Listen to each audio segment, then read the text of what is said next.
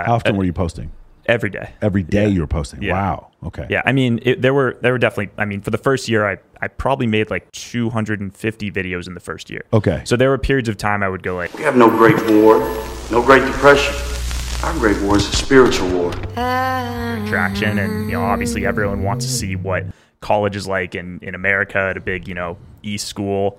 And I was filming like, what it's like in a Boston University like frat house basically, and going to class and the parties and the girls and all that kind of stuff. And I would occasionally throw in like more personal development things. My whole mindset with that period of my life was like, there's 15, 16, 17, 18-year-old kids out there that are struggling with these negative thinking patterns.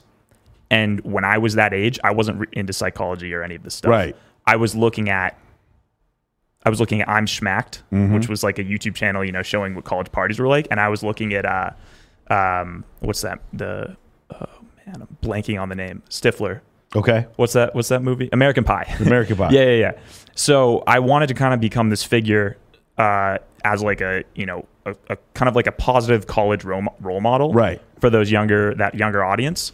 And so I did that for a while. It went well, grew a following. And then I went to Australia abroad.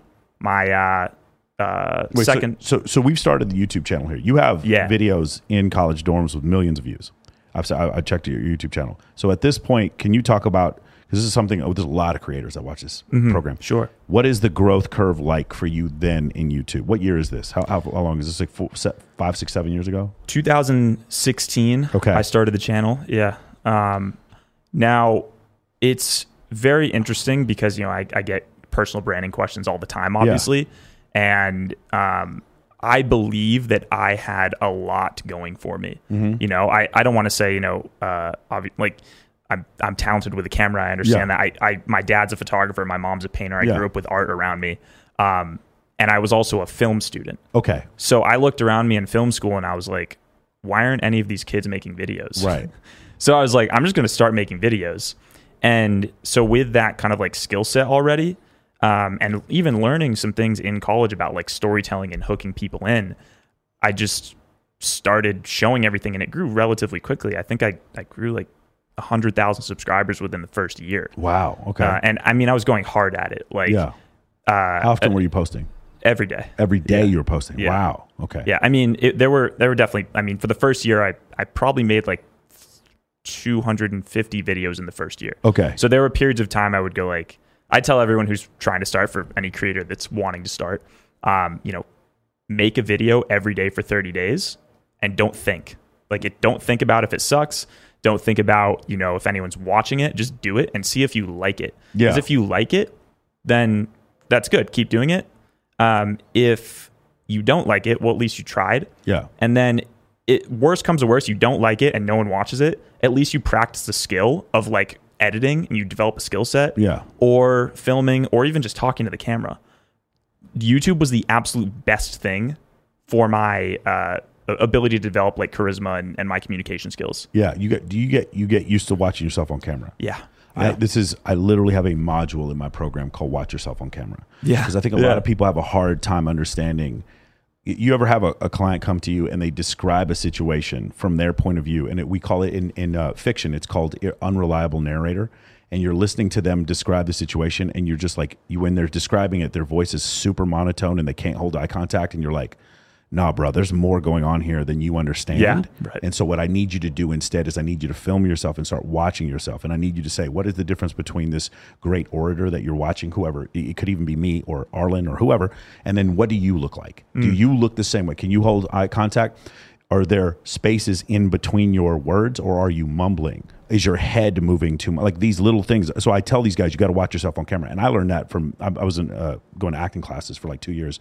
And for the TV acting stuff, they want you to keep your head in this box. And so I started watching that. And then you start to see, oh, okay, this is what was going wrong. I started watching yourself on camera. So the charisma thing, I definitely agree. A lot of people think charisma is big, wide facial expressions and open eyes and big mouths. And that's not what charisma is.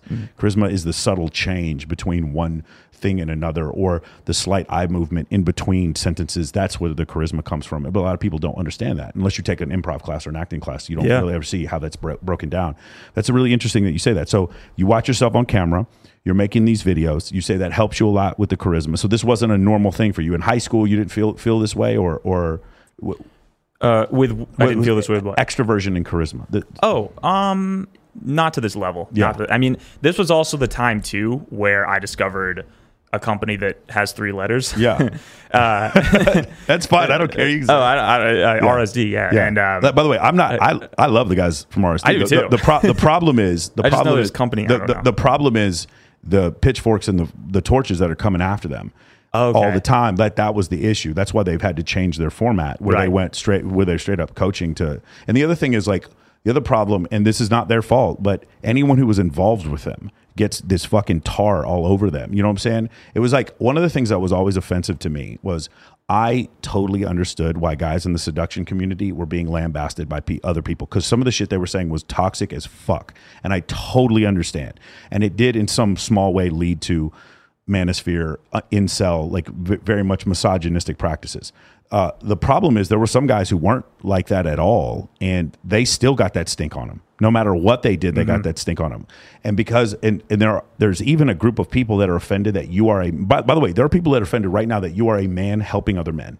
Do you understand that? Like the idea of that industry existing is like you're a privileged class helping another privileged class. Fuck you. Like that's literally what they think, and then therefore your existence is offensive to them in and of itself. Just like I've mentioned this before on TikTok and Instagram, it's not that a woman is wearing revealing clothes, it's that she's attractive. Being attractive is offensive to some people.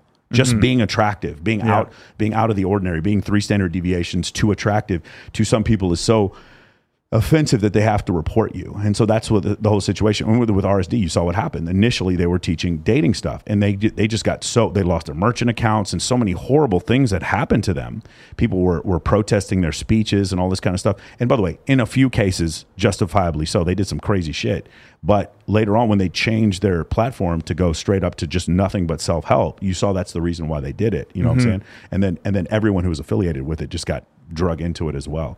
So yeah, no, I think that's interesting. You got into that. You started watching a bunch of. You said you watched all the RSD stuff. It was the single best thing that happened to me, honestly, in that period of my life. It gives you something to do. Like no matter what, it gives you something to do. I mean, I went crazy. Like I bought every program. I mean, I didn't have that much money at the time, but I would buy everything that I could. You bought them on Napster.